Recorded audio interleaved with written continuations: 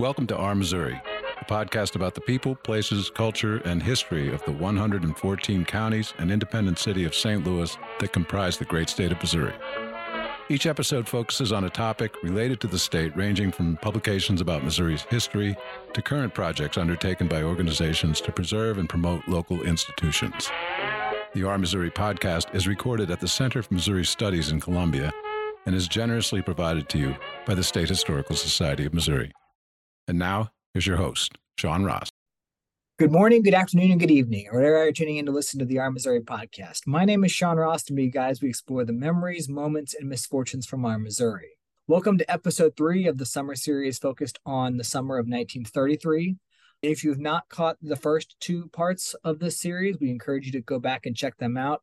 The first one being on Bonnie and Clyde and the Bear Gang's travels through Southwest Missouri in the 1930s, and the second episode looking at the incident at the intersection of Highway 40 and 63 in Columbia between unknown gunmen, Highway Patrolman Ben Booth, and Boone County Sheriff Roger Wilson.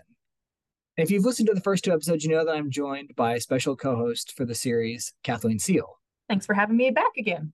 Now, Katie, when we left off last time in Columbia, law enforcement were looking for a gentleman by the name of Charles Floyd. One of the individuals of Columbia who had seen the incident had identified him as a possible suspect.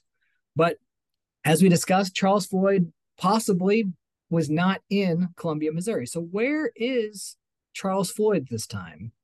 Right. So the incident where Sheriff Wilson and Sergeant Booth are killed happens on June 14th. As of June 16th, very early in the morning, we know that Charles Floyd and his compatriots, Adam and Richetti, are actually in Polk County, Missouri. They are down in Bolivar.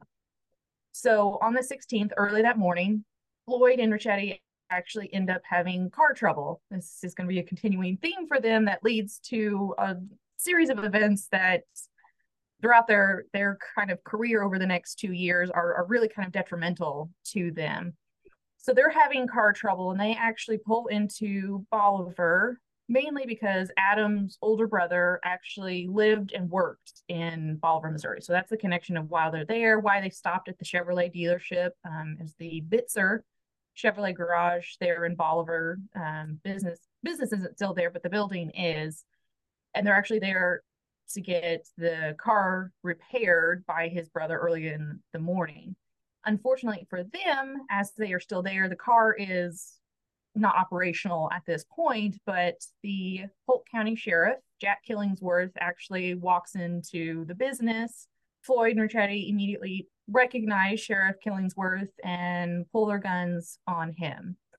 Adam's older brother actually steps in front of Sheriff Killingsworth, stopping them from shooting him at that point, is how the story goes.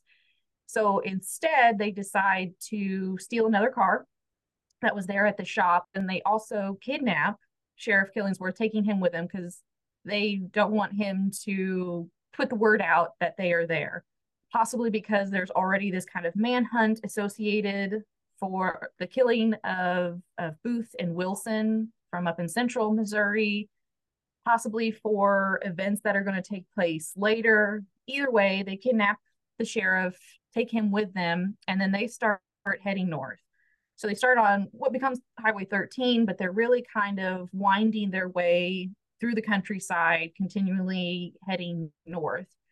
During this time, Richetti is reported by Sheriff Killingsworth later as drinking rather heavily, being rather profane, while Floyd is actually, I guess in a way, trying to humanize or maybe even justify some of his actions to Sheriff Killingsworth. Maybe he's just trying to get a little bit more claim to fame. It's like, hey, I've got a captive audience, literally, that it's going to report on this information, make more of a name for myself. None of that's clear, but they do have conversation. At one point, Sheriff Killingsworth does state that they believe that they're being followed by either state troopers or local law enforcement, get really nervous. And he's afraid that there's going to be a shootout, there's going to be casualties, possibly he could be one of them. And he actually waves off the car behind them to stop following so that there are no casualties, which, knowing both Richetti's and Floyd's backgrounds, both at this point, notable robbers, notable for having killed other law enforcement officials in the past as well. It was definitely a likelihood that that could have happened. So those are waved off, and they eventually make their way over into Kansas, actually. But before that, they actually end up kidnapping a second individual. So they carjack another individual and bring him along for the ride as well. So they have now two prisoners that they have kidnapped, a second getaway vehicle, and they end up in Kansas, where they wait actually for a little while. By this time, we're towards late afternoon, evening, but they wait till quite late in the evening before they release these two individuals as they drive up towards Kansas City. So they're on the outskirts of Kansas City at this point. They release the two men and then tell them, wait 5 minutes and then walk up this road and you'll find the car. So they actually left the car for these two guys to be able to then eventually make their way back home. So the second gentleman, Walter Griffith of Clinton, Missouri, they were able to recover his vehicle and make their way back. So it's really not until late in the next day that much word has gotten out about the kidnapping of these two individuals. It was somewhat known in Polk County, and they knew they were heading north. But again, not a lot is known about what's going on, where they're going to end up, and that sort of thing. But definitely over the next couple of days, Sheriff Killingsworth is able to place Adam Richetti and Charles Floyd in Kansas City the evening before June 17th, which is where we have the big event, now known as either Kansas City or the Union Station Massacre. But it's this eyewitness account and a law enforcement official of being able to place them in the vicinity that I think really kind of seals their notoriety and possibly why they get so named in the involvement of these events. Something that's interesting, especially with Sheriff Killingsworth, is he's interviewed about the situation after the fact, about the kidnapping and kind of being transported north. And he also suggests early on that Richetti and Floyd had been involved with the shootout in Columbia. And he's kind of one of the major witnesses to suggest that theory early on, as we've kind of talked about with Lucy Clark from Columbia as being kind of the first one in that. So I thought that was rather interesting in looking at this, of his suggestion that maybe they were also connected with that, which aids to that storyline of them possibly being in Columbia before they get down to Bolivar. But then there's also kind of a little bit of controversy at the time, too, with the law enforcement being waved off as they're traveling towards Kansas City, and whether or not they should have followed or pursued or done something in regards to stopping them before they got to Kansas City. That comes up in some of the newspapers at the time, too, about whether or not law enforcement handled the situation properly in the context of who they were following ultimately into Kansas City. So I think that's something that came up and struck me as well. But, when we get into Kansas City there, they're not the only notable gangsters of this era to be arriving in Kansas City on that fateful timeline there. The storyline connected with the Union Station Massacre really centers around Frank Nash, who was a federal prisoner. He had been apprehended down in Hot Springs, Arkansas on that day, the 16th of June, 1933, and was on a train headed into Kansas City and ultimately destined for Leavenworth Federal Prison. This is kind of what surrounds a lot of the mystery, is who's out to get Frank Nash, and is it to free him or is it to kill him? Yeah, that's another side of this story. Even the arrest of Frank Nash down in Arkansas is kind of interesting. So Hot Springs at that time was a criminal haven. There, law enforcement, even down there, some of them would look the other way, others were on the take, but there are actually reports of the officers grabbing Frank Nash, basically arresting him, sticking him straight in the car and heading north. There are reports of Frank Nash being kidnapped. Like, some people thought he was literally being kidnapped instead of actually being arrested. But they were just trying to get out of town as quickly as possible because they knew there were other people in town that would definitely seek to assist Frank Nash escaping even at that point. There was talks with the officers of how to safely transport him back to Fort Leavenworth. There was talk of getting a plane, of driving the whole way. Ultimately, they do end up getting on the train to head up to Kansas City, and then we're going to transport him by car to Fort Leavenworth from there. But there's a big conspiracy that starts compiling. Word travels so fast. So that happens late on the 15th into the 16th. So during this whole time, while Floyd and Richetti are on the road headed towards Kansas City with the kidnapped sheriff, Frank Nash is actually being transported up to Kansas City. But word's already getting out to places like Joplin, Missouri, where there are people who are friends of Frank Nash, let's say, they're in Kansas City, that start basically this massive plan to try and free Frank Nash before he can be taken back to prison. Some of those individuals include, and I apologize if I pronounce any of these names incorrectly, Richard Galatas, Herbert Farmer, Lewis Stacy, Vernon Miller, who we'll learn more about later, and also Frank Malloy. So Galatas and Farmer, I believe, are there in Joplin. And looking at FBI files, so a number of these individuals actually do get in trouble with police later on because of their part in this attempt to free Nash. So they're calling around. They know that Nash and law enforcement are headed towards Kansas City. So they start making calls, start reaching out to people that they know are in Kansas City. One of them, Vernon Miller, is one of the individuals that they have there in town that they're reaching out to try and stage a break, trying to get him free again, which Frank Nash is known for breaking out of prison and escaping law enforcement. So this was nothing new to them, and they were just trying to do so again.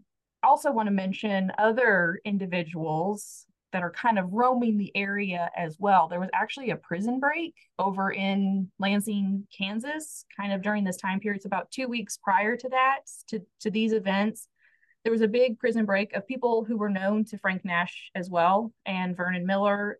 Those included Harvey Bailey, William Underhill, Jim Clark, Frank Sawyer, Ed Davis, and Robert Brady. Some of these individuals are recaptured very quickly. And actually interesting, there's even a few accounts where Harvey Bailey's mentioned as being involved in the Mexico bank robbery and also the shooting of Sheriff Wilson and Sergeant Booth. So again, he's one of those names that have been in the news and people know that he's escaped. So again, one of those familiar ones that, oh yeah, look, his photo's been put around, so people identify him as a potential person that was involved with these as well. Harvey Bailey ends up becoming another person of interest in the Union Station Massacre as well, mostly because he's in the area, but then also his connection to the other individuals involved, Vernon Miller and Frank Nash as well. That brings us now to Union Station, the tracks, and this Missouri Pacific train that has come up from Arkansas containing Frank Nash. As with the first two episodes, I'm going to give a bit of a warning here of just kind of some graphic content that's going to follow this regarding kind of the shootout that occurs in front of Union Station. When the Missouri Pacific train arrives in Kansas City, it is idling inside the depot there at Union Station as passenger and cargo are being unloaded, and the agents on the train are trying to figure out the best way to get Nash from the train to waiting automobiles that are sitting parked outside of the station. It's a group containing federal agents as well as Kansas City police officers and other law enforcement officials. They make their way through the station and they get outside and they place Nash inside of the waiting automobile. He is placed in the front passenger seat while several other law enforcement are put in the back row behind him, and another agent comes around and sits in the driver's seat. They are then encircled by several law enforcement around the vehicle at the same time. As they prepare to depart, one of the agents noticed two men kind of scurrying in between some of the other parked vehicles outside and is kind of alerted to something going on. So Frank Nash is placed in the front passenger seat. In the rear seat, you have Chief Reed from Oklahoma. He was actually brought in and was part of the group that apprehended Frank Nash because he could recognize Nash. Even in his, Nash was known for doing disguises, but Chief Reed was familiar enough with him to know him on sight. So he was in the right rear seat of the car. And then in the rear center seat is actually Federal Agent Smith. So he's the only one in that car who is not injured. And then in the left rear seat is another Federal Agent Lakey. He is wounded. The two of them are the only ones in the car to survive, mostly because they're able to kind of throw themselves forward and get down in the floorboard a little bit to avoid some of the bullets that are flying their way. The officers, the Kansas City police officers, W.J. Groom and Frank Hermanson, who are standing outside of the vehicle, are killed. There's another agent who's wounded that was standing outside. He was standing on kind of the other side away from the gunman. So Agent Betterly was wounded as well, but managed to survive the initial gunfight, and he goes on to actually be part of the investigation later on. While Agent Raymond Caffrey is in the driver's seat of the car at the time and is killed. He doesn't die immediately, but he does die of his wounds there at the scene. So there's some speculation the fact that Frank Nash is put into the front seat of the car rather than the rear middle seat, which is where, again, Agent Smith is sitting, and he's the only one uninjured at this time. Belief that that's where he would have actually been sitting, so that they were actually trying to avoid hitting anybody in that middle seat, thinking that was Frank Nash. Or it could just be there was so much chaos going on and bullets were flying. Frank Nash was in the car. They weren't sure. They couldn't see maybe necessarily where he was. And it was just an accident, because law enforcement does shoot back at the gunmen. So those police officers that are outside are able to return fire. And one of the gunmen is actually hit in the shoulder, according to accounts from police at that time and other witnesses. They say one of the gunmen was hit, at least in the upper chest or shoulder at that time. So almost immediately after this happens, this is breaking news across the city of Kansas City. Within a day, it's breaking news across the United States and even in parts outside of the United States as well. A newspaper search of various newspapers across the country shows that, bi-coastal. I mean, you have newspapers in California, you have newspapers on the East Coast covering this story. There's even newspapers in Canada and in the United Kingdom who are providing some kind of brief coverage of this shootout in front of Union Station within, you could say, 24 to 48 hours of it. It was quite possibly one of the largest public mass shootings of that era. We often think of the St. Valentine's Day Massacre in Chicago in 1929. This is one of the major ones that occurs there in the early 1930s. But people in Kansas City were not unfamiliar with kind of major events involving kidnappings and things like that. If you look at this era, we have Prohibition, we have the Great Depression. You're hearing about people like Al Capone and Pretty Boy Floyd, and you're hearing about Bonnie and Clyde. So in the newspapers, it's coming quite common. But even in the city itself, I mean, you have the kidnapping of businesswoman and fashion designer Nell Donnelly in 1931. You have the kidnapping of Mary McElroy, the daughter of the city manager, Henry McElroy, just a month prior in May of 1933. So all of this is breaking in terms of news at this time. So it's quite shocking for the people to see kind of the carnage on the front parking area of Union Station. But it was just in many ways also fit in with a number of events going on, not only in the city and in the state, but across the country at the same time as well, which leads to then theories about, almost immediately law enforcement is looking for the individuals who were the gunmen who departed off for parts unknown. So let's get into these various theories, Katie, because there are a lot of them and they range from plausible to maybe kind of a situation. So let's jump into some of those. What's one that strikes you as a notable one? So the kind of first one, and the one, I guess, that is followed through to the end, I feel like maybe a good place to start.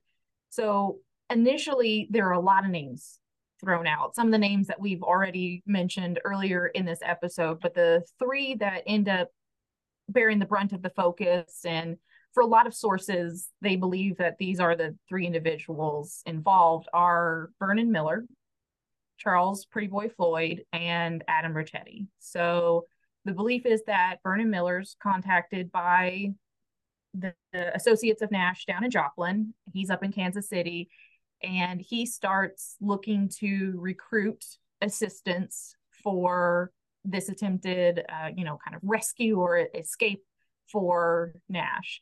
The fact that Floyd and Richetti literally arrive in town late that evening, it's believed at some point somehow they connect and talk, and Floyd and Richetti agree to be in on this. It would have had to have happened very quickly because the massacre takes place early the next morning. So there was probably little to no planning if this was the case.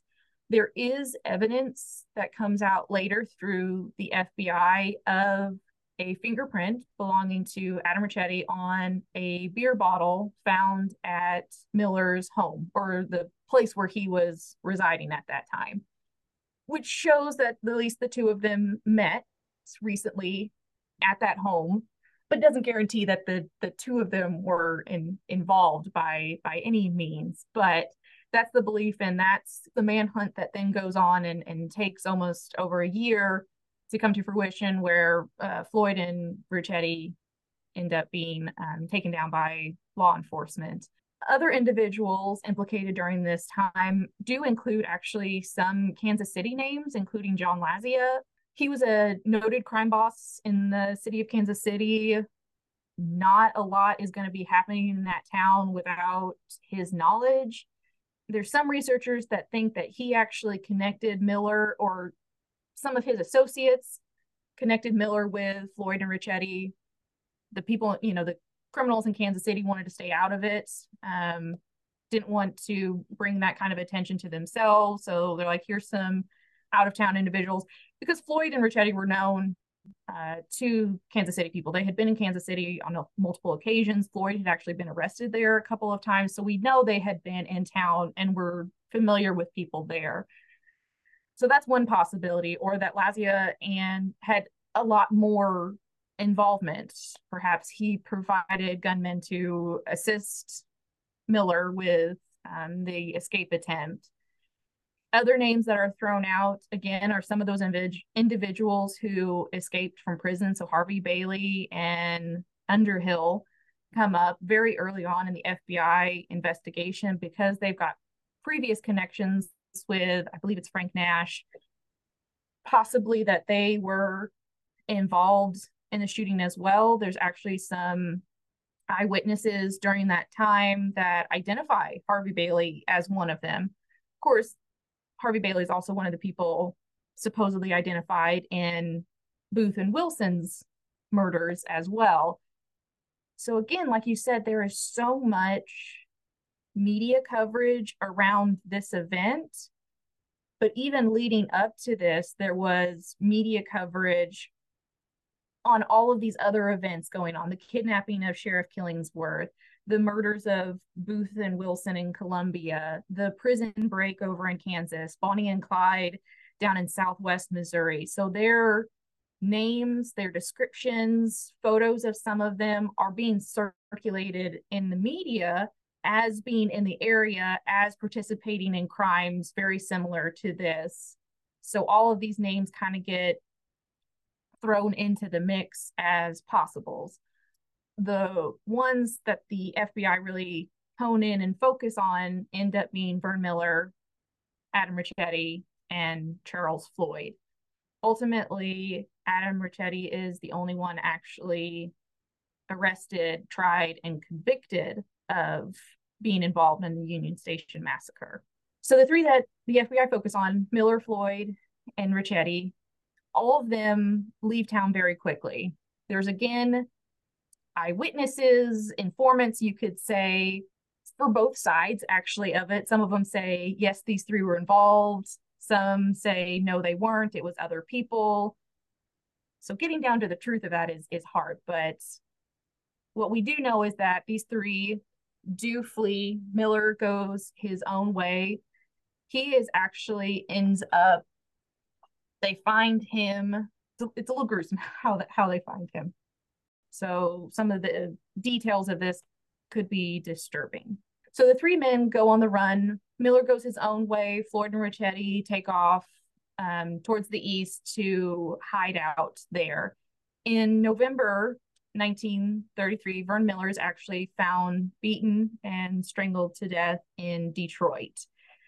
He was actually a series of murders in Detroit of other known criminal and mobsters during that time. So it's speculated by law enforcement that he got involved with something there and ended up being killed because of that.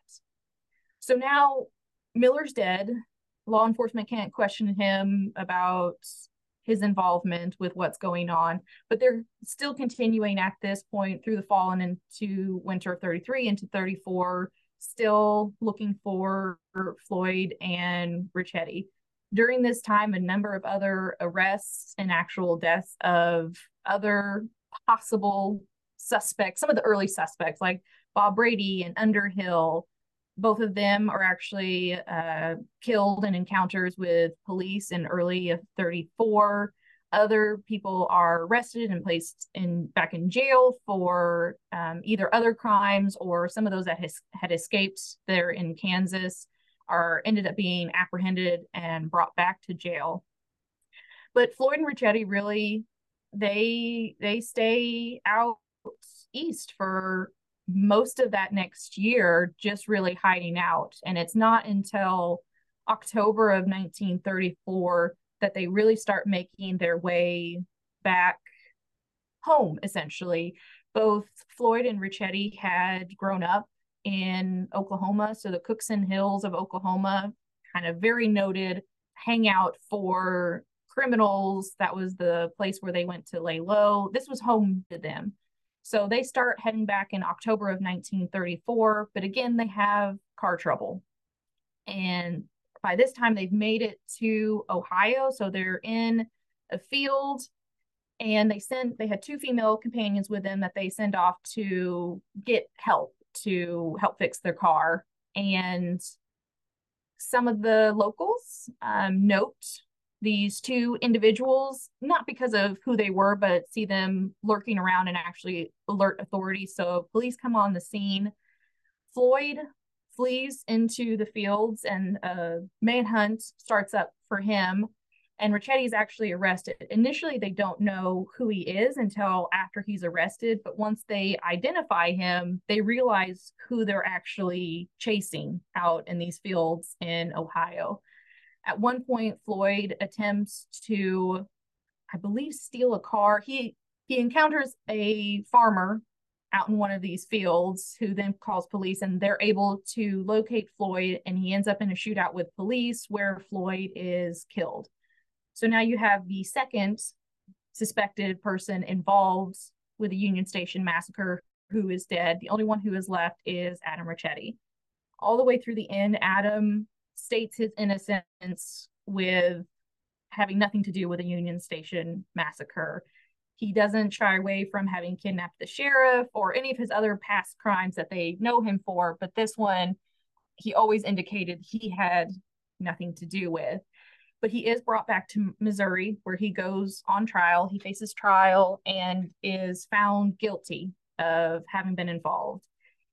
And it's interesting to me, during the trial, other witnesses who at the time of the incident did not identify Adam Richetti or didn't really even give a description of him, clearly identify Adam Richetti as one of the gunmen during his trial.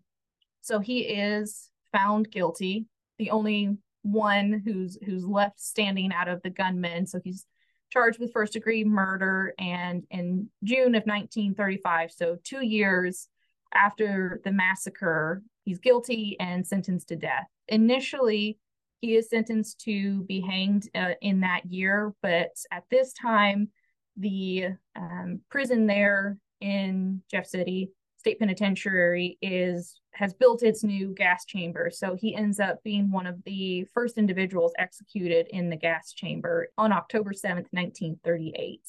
His brother Joe, who's still living in Bolivar at this time, takes Adam back, and he is buried in Bolivar, Missouri, where there's a headstone for him. Side note of interest, for many years, flowers were placed on Adam Richetti's grave by unknown individuals. I haven't seen reports in more recent years, but it happened for many years, even after Adam Richetti's family, they do eventually leave Polk County and move back to Oklahoma, at least initially. But there were still flowers placed on his grave for many years after his family had left. So one theory that's always kind of struck me about this kind of has a similarity to the 1990s TV show Early Edition, if people might be familiar with that one, where the main character gets a newspaper that basically tells him what's going to happen within the next 24 hours. The Kansas City Star published a midnight edition. So midnight running into the morning of June 17th. So the theory is that if someone wants to kidnap or even perhaps kill Frank Nash at Union Station, if they would have had the luck, you could say, or the prior knowledge about that midnight edition coming out and having information about his transportation to Kansas City, they would have had roughly 7 hours to prepare a group to be outside of Union Station. The twist is that they didn't know if he was going to Union Station or if they were taking him straight on the train to Leavenworth. Like, would the train continue on from Kansas City into Leavenworth?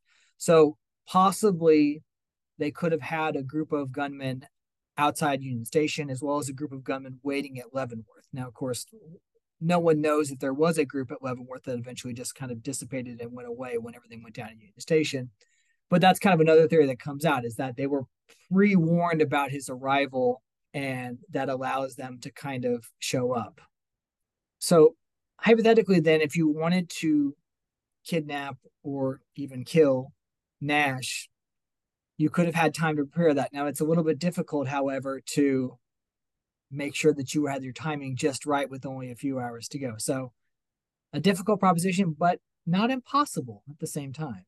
Which really speaks to the fact that it was so chaotic, and perhaps if they were trying to free Nash, the reason it went so completely sideways and he ends up dead is because of the limited time that they had. All of these events happened very quickly. There wasn't a lot of time to plan. So that could definitely lean into that theory for sure. If someone who was not connected with the networks in Joplin and other places that didn't know about his arrival in Kansas City happened to pick up a midnight edition of the Star, they could hastily organize a group to possibly free him or to find him on the steps of Union Station or at Leavenworth. It literally could have been anybody. Well, Nash had escaped from the Leavenworth prison in 1930. So he'd already had that escape attempt, and he had previously been sentenced to Leavenworth for 25 years in 1924 for assault. And his criminal record dated back to as early as 1913. He'd kind of been involved in several prisoner escapes from Leavenworth over the course of that time, too. So he has that kind of extensive network, not only within Leavenworth, but outside of it as well, with individuals like Francis Keating and Thomas Holden, both of whom had been arrested by federal agents in Kansas City in 1932. So by the time he is apprehended in Hot Springs on June 16th of 1933, he was well aware of where he was going, but also he then had the network of individuals who were also well aware of where he was going as well. So let's turn then, we've kind of talked about some of the theories, Katie. What's the impact then long term? I mean, this is a scandalous event in Kansas City. It's the front page news everywhere. The images of this bloody shootout are kind of well known to people soon after the fact. How does law enforcement react to this? But also, let's say, even the killing of Sheriff Wilson and Ben Booth only a couple of days prior. What impact does these events and even other events in the era have upon law enforcement? Yeah, they have a really big impact on the type of involvement that the FBI, it's now during this time period, it transitions to become the Federal Bureau of Investigation, as to what kind of involvement they even can have in these types of crimes. It changes. You see a lot of police departments, sheriff's departments actually requesting more firepower, bulletproof vests, shields, even armored cars. You get a request for that down in Joplin, where again, you had this shootout with Bonnie and Clyde just previously. And it's really with the deaths of local law enforcement, with state troopers, and now federal agents. Prior to this, only one federal agent had been killed in the line of duty ever since their inception. So that really changes, and you do have these law enforcement entities now getting more firepower to be able to combat what these criminals have. As we noted with Bonnie and Clyde, they were noted for knocking over armories, and just they were noted for having many weapons on them that they then used in any encounters with police. So this is honestly where my first knowledge of any of these events takes place, is that the Polk County Sheriff's Department put in for a automatic machine gun, basically. I'm not a weapons expert, so I will not claim to be so, but they actually request one and get one after the kidnapping of Sheriff Killingsworth by two noted criminals of Floyd and Richetti's caliber. So they actually get this weapon. It's, at least in my childhood, was on display there at the Polk County Sheriff's Department, because it was kind of rediscovered, I believe, in the 90s, and nobody really knew the full story of why the Sheriff's Department had it, where did it come from, and more of these events kind of came back to light again as to what this happened. But they weren't the only ones. Law enforcement across Missouri, but then also even kind of across the country, start taking steps to be able to actually come up against some of these very well armed criminals. You also have, I would say, more of a concentrated effort by law enforcement to hunt down some of these criminals. So FBI really gets going during this time. They make John Dillinger public enemy number one after he's killed on July 22nd, 1934. Charles Floyd actually becomes public enemy number one after that, which in some accounts, some witnesses say really played towards his vanity. There are claims that he was put off by the fact that he was not the public enemy number one over Dillinger. But again, no way to verify if those accounts are true or not. You also have in 1934 a series of crime bills that are passed, which now makes it a federal crime for assaulting or killing a federal officer. It makes national bank robberies a federal crime, but then also fleeing across state lines. And then also if you kidnap and take someone across state lines. So this opens up, again, what the FBI is able to get involved with in regards to these different crimes. So because they have that national reach, you're no longer pinned in by city, county, or even state lines. You've got law enforcement that can follow these criminals across all of these lines. And also the FBI is given full police powers. They can make arrests, and they're also now able to carry weapons, because prior to this, you could carry a weapon technically, but you had to adhere to whatever the state law was. So carrying across state lines was complicated and just really not feasible at that time period before this. So now they're more easily able to do that, especially as they're traveling across the country as well. So you see a lot of changes happen, and really kind of modern law enforcement, especially I would say at the national level, and probably even for the state troopers, the level of investigation that they do with Booth and Wilson's deaths really plays into the development and what they look like today, and the capacity of what they do on a regular basis. It's interesting that you mentioned public enemy number one, Katie, because possibly public enemy number 1A and 1B had departed Joplin, Missouri a few months prior to parts unknown. And as law enforcement and other individuals in and around Kansas City are looking for the shooters connected with the Union Station Massacre, Bonnie and Clyde and the Barrow Gang roll into Platte City, Missouri, not too far north of Kansas City, only a few weeks after that point, for perhaps fateful destiny of their own. But we'll cover that in part 4. Thank you for listening to the Our Missouri podcast.